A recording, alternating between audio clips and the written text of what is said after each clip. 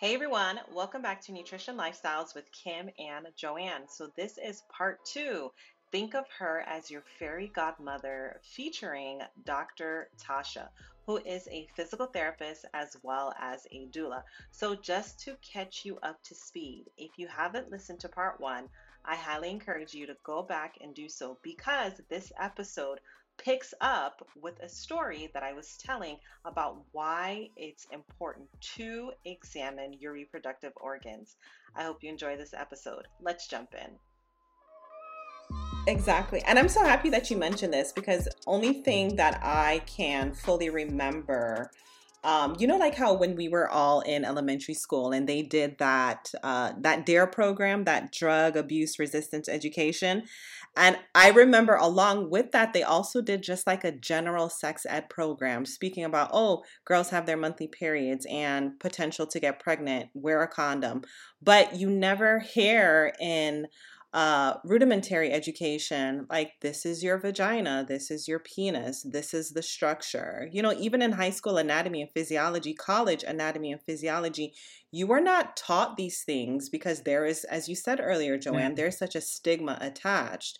So the fact that, we need to know, we need to start tapping into the power that we have to know about our organs, how they feel, is so important to just overall health and wellness. And the reason why I say that is because there was when I was at the hospital setting, I came across a lady. She was younger than me. She was in her 20s, and she had cancer of the vulva, and she didn't even know because she did not examine herself. It wasn't until she went to her OBGYN, and they take a look.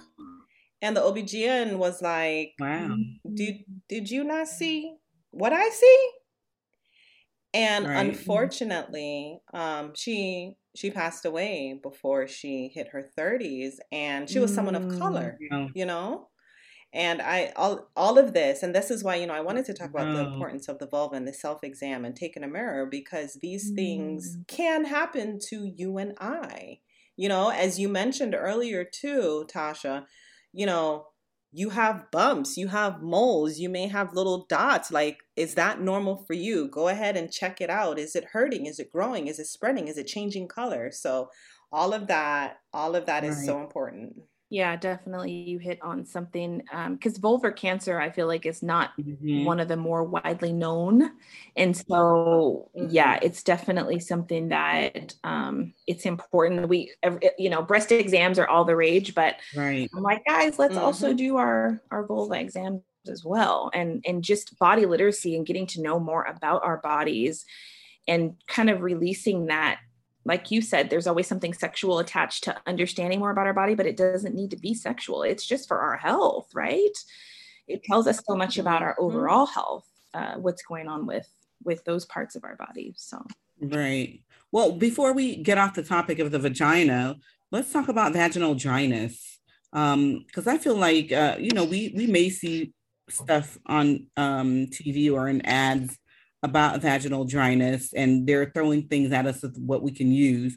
But before we even get there, what is vaginal dryness and how can we prevent it before we even get to the point that we do have vaginal dryness and we're using, whatever it is that they're throwing at us on the television to fix the vaginal dryness? So vaginal dryness can happen for a couple, many different reasons. There's a few greater known factors that can contribute that I don't think many people know about. I know a lot of people are familiar with menopause being one of them, and also when you're nursing, and even if you're not nursing or breastfeeding, just immediately after baby because of the changes in estrogen. So hormonal reasons, but also circulation issues could be one of those. Pain and inflammation in the pelvic area. Dehydration and diet can be one of the factors as well. Stress, right? And stress is going to happen, but the way we're managing it, maybe if that's changing, pH disruption, tobacco use, medications, and chemo is one of them, and also birth control because of its effect on estrogen as well. So those are just some of the reasons. So if I'm not knowing about that, and I'm thinking, oh my gosh, something's wrong with me, but if you look at all those like different lifestyle factors, and you may say, oh, okay, a couple of those relate to me, and you can make some changes and see if that helps you, right? So circulation, if you have circulation stuff going on, of course you may want to talk with your primary doctor and see if there's anything with your heart health going on, but just moving and exercising is going to help your circulation, right? Drinking more water and being more cognizant of your fluid intake of water, not soda, not sparkling water, regular water. A balanced diet that has, lots of good greens and veggies and fiber and different things, and making sure that you're regular and you're pooping well, and however you want to manage your stress that's healthy as well, and things like that. So just kind of getting those things in order and seeing if any of that helps you. I know a lot of people that I see for pelvic floor therapy may not link their birth control use with their dryness. And so I'm not telling you to give up, your birth control just to get, but if I tell you that that's a factor, then you can now decide how you maybe you want to talk to your gynecologist about different options or things that, and so it's just understanding everything, right? Because it's not one isolated issue typically, and then seeing what factors you can change, and then what factors you're like, this is going to stay, or this is what, I can't change at the time. And so I usually talk with them about all of these things, see if any of it applies to them. We see where we can make a little bit of changes. Sometimes if you go to your gynecologist, they may speak with you about estrogen creams, and those work for some people. Some people are leery of those, but you can talk with them about the pros and cons of those, and see if that works for you. There's vaginal moisturizers that people use. Some people just use plain old coconut oil while they're working through, again, what may be the underlying cause of the dryness. And it's something that's harmless, in the meantime, while you may get to the root of the problem. Right. People don't realize birth control, how much effect it can have on you. Back in the day when I was taking birth control pills, I had the same issue. And not only was it causing vaginal dryness, but it was like it caused a dive in my sex drive and all that.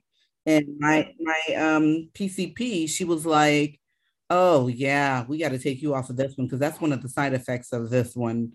I can't even remember the one I was on. But yeah, birth control can have so many side effects. Did she have any like alternatives, like, oh, if you use a different one, or how did she? Yeah, I did. I got on a low dose one. Okay. And that's the one I had been on for like until I had my first kid. Okay. And then after that, I think I went on a mini pill.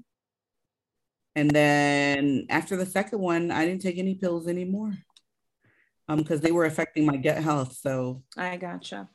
The other thing I wanted to point out as well that slipped my mind earlier when we're talking about dryness is being aware of what products you're using on your vulva and vaginal area, and anything coming in direct. Of course, anything you use on your body, on your skin, is going to absorb into your skin, but specifically anything that you use in that area, it's very absorbent, and it'll affect you even more. So when we're talking about soaps and intimate washes and tampons and pads that are not organic and things like that, that chemical exposure can have an effect as well. And I've seen people have good results when they've switched even just their products and kind of started there and gone to the other areas. Now I'm here thinking, what laundry detergent do I use? Seriously. Oh my goodness. So seeing that we spoke about the vagina, let's go back. Let's back up a bit and let's talk about, postpartum as well as prepartum. Because I'm listening to everything that you're saying, and I'm like, oh my gosh, my knowledge related to these things is just very low. And, what you don't know can and will hurt you. So how can one prepare a prepartum as well as a postpartum haven? I know you spoke about, the work that a doula does, asking certain questions and basically informing you of, hey, this could happen, theoretically speaking. What is your plan? So how can one further prepare prepartum and postpartum wise, that haven? Yeah, so I think one thing to know is there's so much preparation around, a nursery and a shower and, all of those fun, don't get me wrong, all that stuff is so much fun to see and do. And not enough people prepare for the after portion. And maybe it's because they don't know, so they don't know what to prepare for. But I like to look at as many details as I can. And it's not to overwhelm anybody, but it's like, at least if we've had this conversation, it's in your mind and we can decide if it's something you want to think about now or not. But nothing's going to surprise you, in that sense. So I look at, are there other siblings in the house? Are there elderly or sick parents or anybody else that we need to take care of? Are there pets? Right? So I come home with a baby, maybe it's my third baby. That means my older children, they're going to need support as well. So thinking about who's going to help out with them, who's going to take them if they're old enough to go to school or activities or whatever or even who can be with baby while I spend time with them or vice versa, so that, I'm kind of still getting that time, because that is something that comes up, right? They're kind of like, oh, mommy, they get a little jealous or whatever, because they're just understanding how the dynamics are going to change. So it's keeping them in mind and thinking ahead on that sense. Your leave, if you work for an employer instead of working for yourself, and even if you work for yourself, there's things to consider. But if you work for someone else, how much time do you have off? How much of that time is paid? Is your health insurance, does your health insurance and all those things go along with that? Or do you have to start paying out of pocket at a certain point for that? Because I've seen that happen as well. And people are not prepared for it. And it can be very jarring. Food wise, what are we going to eat in the early weeks? I'm not going to, if I'm the one that normally prepares the food and I've just had a baby, who else can I delegate that to? Can we do a meal train? Can mom or dad drop off something? Neighbors, church friends, whoever is your village, whoever are the people that show up for you, who can help us with that? Cleaning, house duties, any of those things, right? So that we don't have you 3 days postpartum taking out the trash. So we don't want that, right? But if we don't think about it ahead of time, guess what? It can fall onto you and then you feel like you should. And so the other things are just physical, mental, emotional support for the person who gave birth. So who can be there for them in those ways, lactation consultant, we should have that number on call. Maybe I'll never use it, but I want that resource ready, someone in my area that will come to my home so I don't have to leave, that I can use if I do run into an issue. Because if I'm having trouble feeding, the last thing I want to have to do is Google and look at reviews and figure out, and I want to already have that ready. Same thing with maybe a chiropractor or a physical therapist or a mental health provider, or even if I want a massage, which you should get body work after baby, right? So I like to make a resource list for all my families of people that are close by and to their location that can be available for them. And those are just a couple of the things, but just kind of thinking ahead for what you're going to need. Again, how do you want to feel after? So we always talk about in my prenatal sessions, how do you want to feel during birth? But I also want to know, how do you want to feel after? Are you a person that's going to miss people being around and kind of want more company? We can make sure you have company. Or are you a person that's like, after I give birth to a baby, I just kind of want it to be me and the baby and just bond. And so setting up that environment after that is going to help you heal and recover and bond and everything that you need to do that's going to make you feel good. That's what we want to do. And we want to also make sure that you can do things that bring you joy as well outside of this new life, because it's important too. And I want to add that we already know this, that the U.S. is not postpartum friendly. The U.S. is not postpartum friendly, and the leave that they give mothers as a country, after they've had a baby, a lot of the developed countries out there are doing, 6 months, 3 months, just like off the top. And while we're here begging for 6 weeks, But the other part is that, you know, we don't have that village. That village culture is not something that we've seen.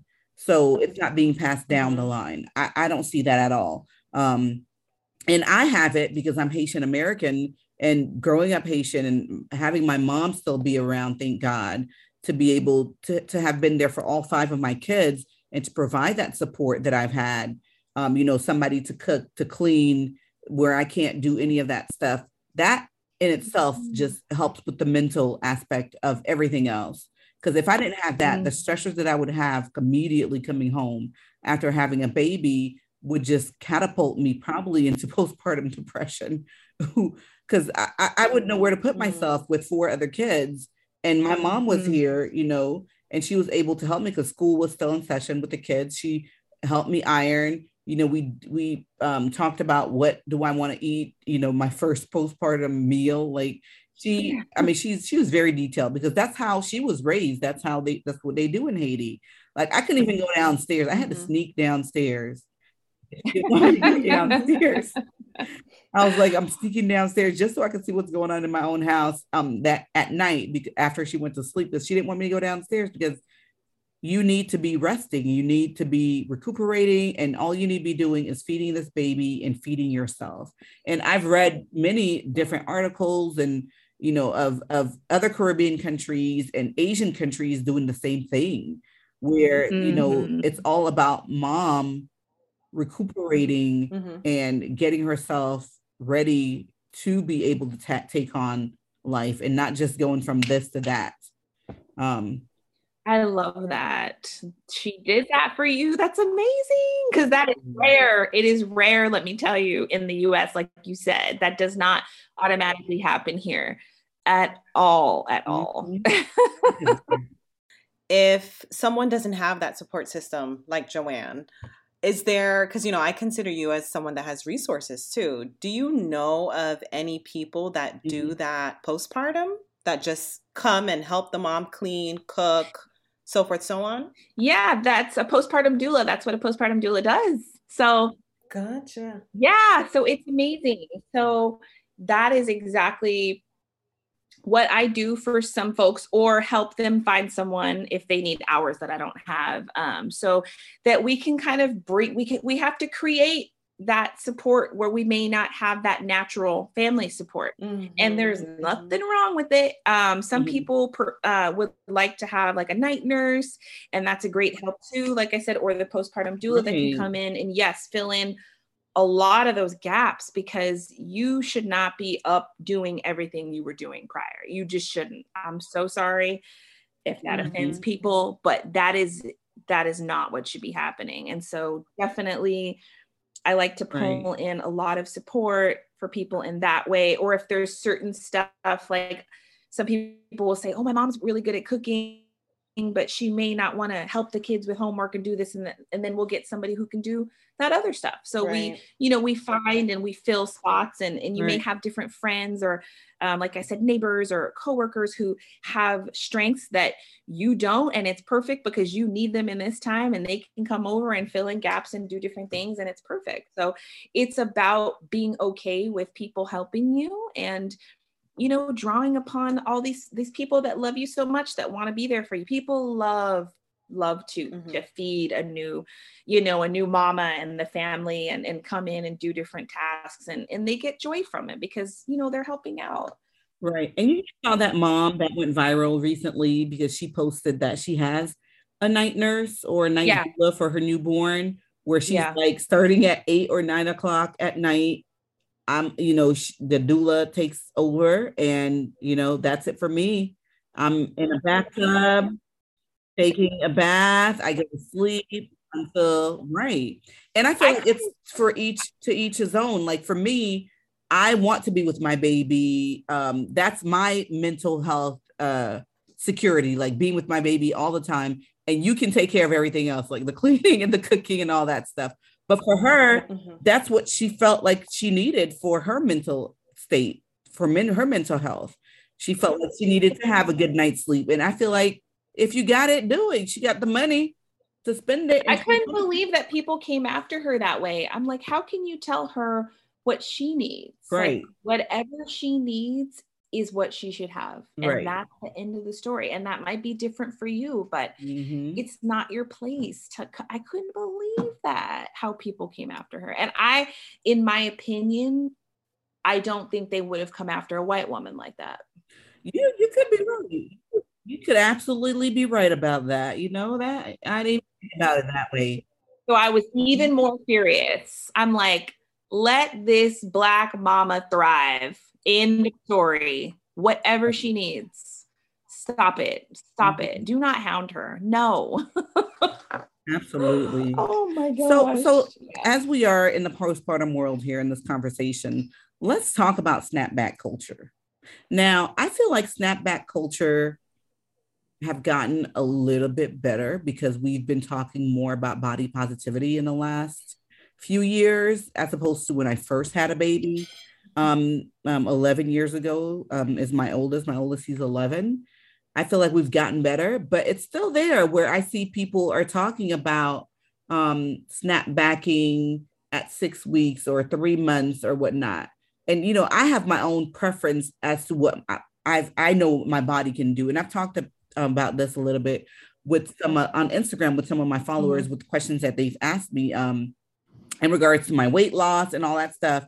And I feel like when it's a first timer, like a first time mom, you don't know what your body does. So you may not want to, it may drive you nuts. Like, oh my gosh, when am I going to lose this weight or da, da, da, da, da, da. But for me, I know what my body does. My body really latches on to all the weight that I've gained when I'm breastfeeding. And it takes about 10 months to a year. And that's how long it took me to gain that weight. And that's how my body works. And I know that's how my body works. So I don't worry about snapping back, quote unquote. I don't even know what they really mean by the snapping back. Like we're supposed to just like pop a baby out and snap back. Let's talk about that a little bit on your side when it comes to a doula, how much effect that has on somebody's mental health. And as a physical therapist, is snapping back even something that is, I'm not going to say not that your body's not able to do, but like, how does your body work when it comes to you having a baby postpartum and how the weight is being lost physically? Let's talk about that. So everyone is different, right? Literally everybody's different, even in pregnancy, right? So somebody at 16 weeks, you stand two people next to each other. They can even be sisters, right? Same DNA. Right. 16 weeks, they're going to carry it differently. There's going to be different things happening and they're going to look differently. And so we shouldn't be comparing ourselves to anybody else. You said something that was really important. You said, it takes me about 10 months or so. That's how long it took to grow the baby. Exactly. So in my mind and what we know as far as healing and recovery on the inside, because unfortunately everybody's looking at what's happening on the outside of someone's body, but it's like a minimum of a year to really, truly, what we say, recover from the inside out. All of those different structures and all of those different things that have changed and adapted and expanded to grow the baby and then release and deliver the baby. There's no reason why we should be, promoting this. Oh, at 3 weeks postpartum, she's, throwing 100 pounds over her shoulders. And it's like, I don't like that push to let's see who can do the most the soonest. I'm not telling you to lay in the bed and do nothing for 4 months, but I just feel like it's gotten a little out of control as far as what it's just like, let's prove, and I don't like that because it is really damaging to people's mental health, like you said. And I think there should just be a little bit more of a realistic picture being painted as far as, like you said, comparing to how long it took to grow the baby and just thinking about everything that's had to change in order for that to occur and just allowing your body to heal up from the inside out. What activities were you doing before? And let's see how to safely ease back into those activities. And that's where pelvic floor therapy is great, because we can work with you on getting back and progressing back into those activities in a manner that's safe for you. The way that you delivered and the circumstances of your delivery has a lot to do with it as well.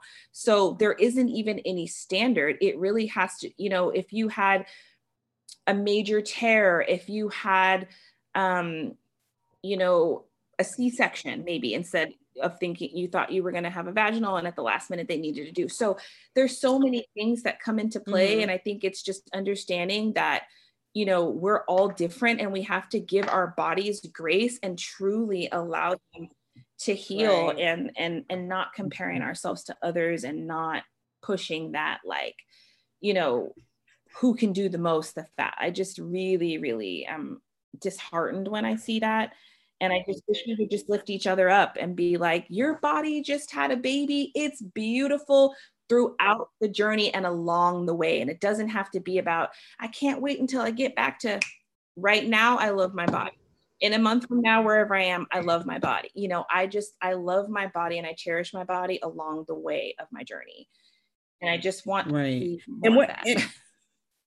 And it's not, I feel like the media, they just continue to perpetuate. And it's not to say that some people do, like whatever weight they gain, they lose it immediately after they've had the baby. And again, everyone is different. I think it was recently Sierra had a baby. Was it last year?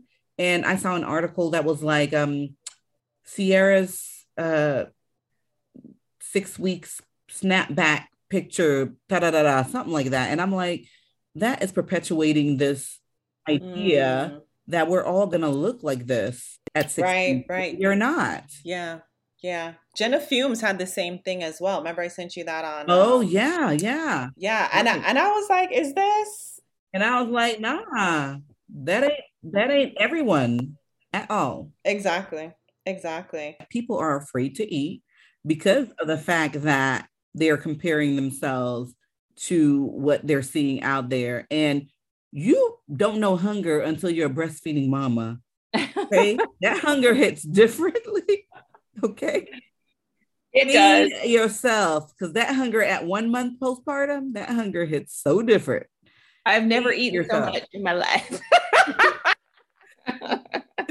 Yes, you have to have that little cart or little basket of snacks, all that, you know, to just make sure, because you get trapped. Like you nerve, they fall asleep and you're like, I need a snack. Right. They fall asleep and you're like, oh shoot, I can't move, because if I move, he's gonna cry, and then we're gonna start this process all over again. Oh yeah, you're like, I need somebody needs to bring me a snack. Right. And I had my mom here for 45 days. Praise the Lord. That lady was feeding me all the time, plates of rice and cornmeal. Like, it was awesome. What did your mom, this is just me being curious. What did your mom make you for your milk supply? Is there something special? So Haitians believe in the papayas. They do believe in the papaya and the milito. I don't even know what it's called in English. The because you know I got postpartum memory right now too. But like so for me, I praise God, don't have any milk issues. Like my milk comes in strong. But for postpartum meals, like she'll feed me like rice and beans and what we call legume, which is a mixture of a whole bunch of vegetables. And my mom liked to make hers very colorful and full of, all kinds of vegetables. So we'll have the green papaya in there. We'll have the militon, which is, I don't know why the English name, I can't remember it, but we'll have collard greens, we'll have bell peppers, we'll have like a whole bunch of like goodies in there. And I was like, and my mom, she's vegan now. And so I was pretty much vegan for the whole 2-3 weeks postpartum that she was still here, because she was the only one cooking and I didn't make any meat. And I'm more plant-based than I eat meat anyway. So it wasn't really like, oh my gosh, I'm craving meat.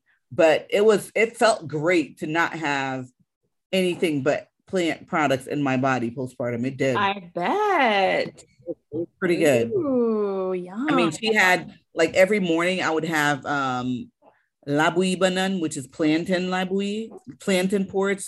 I'm speaking Creole, so y'all understand what I'm saying.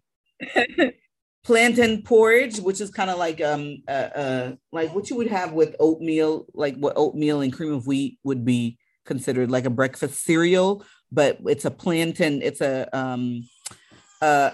tuber porridge. So it's made with either You can make it with different tubers, but we use plantains, which is not a tuber, but we use plantains to make our labouille in the morning oftentimes. So my mom was making that for me every morning, just about. She was making papaya juice all the time. Nice. So it was a mixture of a whole bunch of Haitian dishes that she had going up in this house. And it was absolutely delicious. And then she would feed me like, I'm like, where's this lady think who's about to eat all this food? And I would eat it too. I would eat it. That's lovely. I find that interesting because I remember too, Joanne, you would post your pictures on Instagram of your breakfast and you're like, who is going to eat all of this food? So I found that interesting. But yeah, nutrition is important. It is definitely important because you're not only feeding yourself, your body is making nutrients, for this newborn. So that it's just amazing. The female body's amazing. So absolutely. I want to talk about the loose vagina myth. I haven't had a kid, but I have been hearing about it. I have been hearing about it a lot. And I think you spoke about it earlier that, the body's going to do what it's going to do. And your vagina is not going to be the same as it was when you're 15, but it's going to, go back. So let's talk about the loose vagina myth. What is it? And all of these vaginal rejuvenation procedures, like, are they necessary? So I'll start by saying, if you want to get a surgery or a procedure for yourself, that is your decision. I support you. I don't want to sound like I do think it's important to be informed about what you're doing though, and know everything that it entails as far as just the details of every single thing and not just what you think are the benefits. The loose vagina myth that I'm sure you've all heard about, I feel is really just an attempt to control. If you have sex with multiple people, you'll have a loose vagina. And it's like, is that anatomy and physiology you're referring to? Or are you talking about something moral? And again, people's morals are, that's everybody's decision, but let's not lie about the anatomy and physiology, right? So just like I talked about how the vaginal canal is muscular, it stretches like a muscle and it's elastic and it goes back as well. Yes, after multiple births and over time as you age because of hormones, it isn't the exact same elasticity as when you are younger, right? If we compare somebody 20 to 40 to 60 and so on and so forth. But making people feel shame about their body because of whatever choices that they make, or because they've had multiple kids, or because they're older, it's not true and it's not right to do. And so the procedures that they talk about, we're going to tighten your vagina and we're going to improve the look. And again, I feel like, quote unquote, improving the look and things that they do to the vulva and all that cosmetic stuff is really just teaching people not to love what their body looks like naturally. And like I said, everybody's vulva looks different. And so that's okay, but that's not celebrated enough. It's not talked about enough. So people start to compare things they've seen on movies or maybe porn or whatever the case is. And so there's that disconnect between like, oh, my body's supposed to look like her or him. And that's why I mentioned when we're doing the vulva exam, not to compare to the pictures, just the structures, just so we know what the structures, where they are and where they go. And so I just think there's just so much shame around all that. And that's the part that I don't like. Like I said, if you just want to do something and it's in your mind to do and you understand all the pros and cons around it, then that's fine, making an informed decision. But all the talk about the loose vagina as a way to shame people is something that I just cannot get behind. I also want to say having a super tight vagina is not good, right? So we need a vagina that will contract and will relax. So the muscles of your pelvic floor, we need them to do both. If I'm just contracting and tight, that's going to actually cause pain and a lot of other issues as well. So having full excursion and range of your muscles is what's important, not something being super, super tight. So I always say like tight is not right. And they talk about with those procedures, they talk about like, oh, we're going to help you have better sex. And it'll also help if you have like strength issues or if you have like incontinence or, you know, if you're leaking or something like that. But pelvic floor therapy can help you with continence. Pelvic floor therapy can help you with your muscle strength down there and your control. So what y'all talking about? We can help you with so much of that stuff, tuning into your body and figuring out how to improve the coordination and endurance and all of that stuff and being able to contract and relax, which is what we need for an orgasm to occur. So it's just, I don't like the lies. Just tell us the whole truth. Just say, we want to capitalize off of making people feel bad about their bodies or making them feel like they need to compare themselves to XYZ. And then I'm okay because we're all being honest, you know? Like, I feel like I've seen it a lot on like the Real Housewives of Atlanta is where I can remember last seeing somebody talking about going to get like and it's, I don't even think it's a procedure that takes long, like the minimal one. I feel like she was just going in there and they were just using some kind of ultraviolet or ultra something. So you see it on television, definitely, and people are doing it. So I definitely agree with you, Tasha.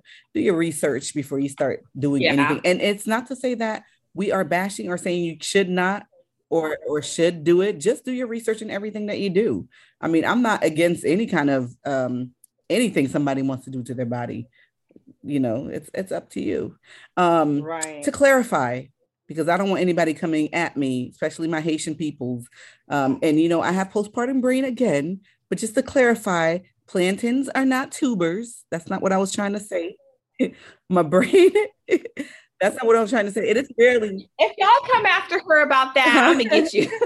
And it's rare. It's rare that you'll see us making any kind of porridge with a tuber, like a malanga or a yam or anything like that.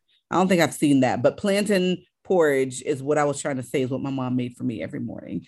Just wanted to clarify so y'all don't come at me and say, what is she talking about? But see, that's sad that you even have to mind their business. You know what she's trying to say. So with that being said, Tasha, the physio doula, let people know where they can find you, because your profession and the title that you've created for yourself is not something that you see all the time. Let people know where they can find you. You can find me on Instagram at physiodoula, PHYSIODOULA. You can also find me on my website at www.physiodoula.com, or you can email me at thephysiodoula@gmail.com. Awesome. And I will tell you guys, as somebody who has a newborn right now, check her out, because you may need her and you don't even realize that you need her until you've actually done your research and are like, dang, this is something that I think I'm going to need after I have this baby. So thank you guys for listening. Thank you, Tasha, for being on our podcast. And please share, tell a friend to tell their friend, and we'll talk to you guys next time. Bye, everyone. Bye. Bye, everyone.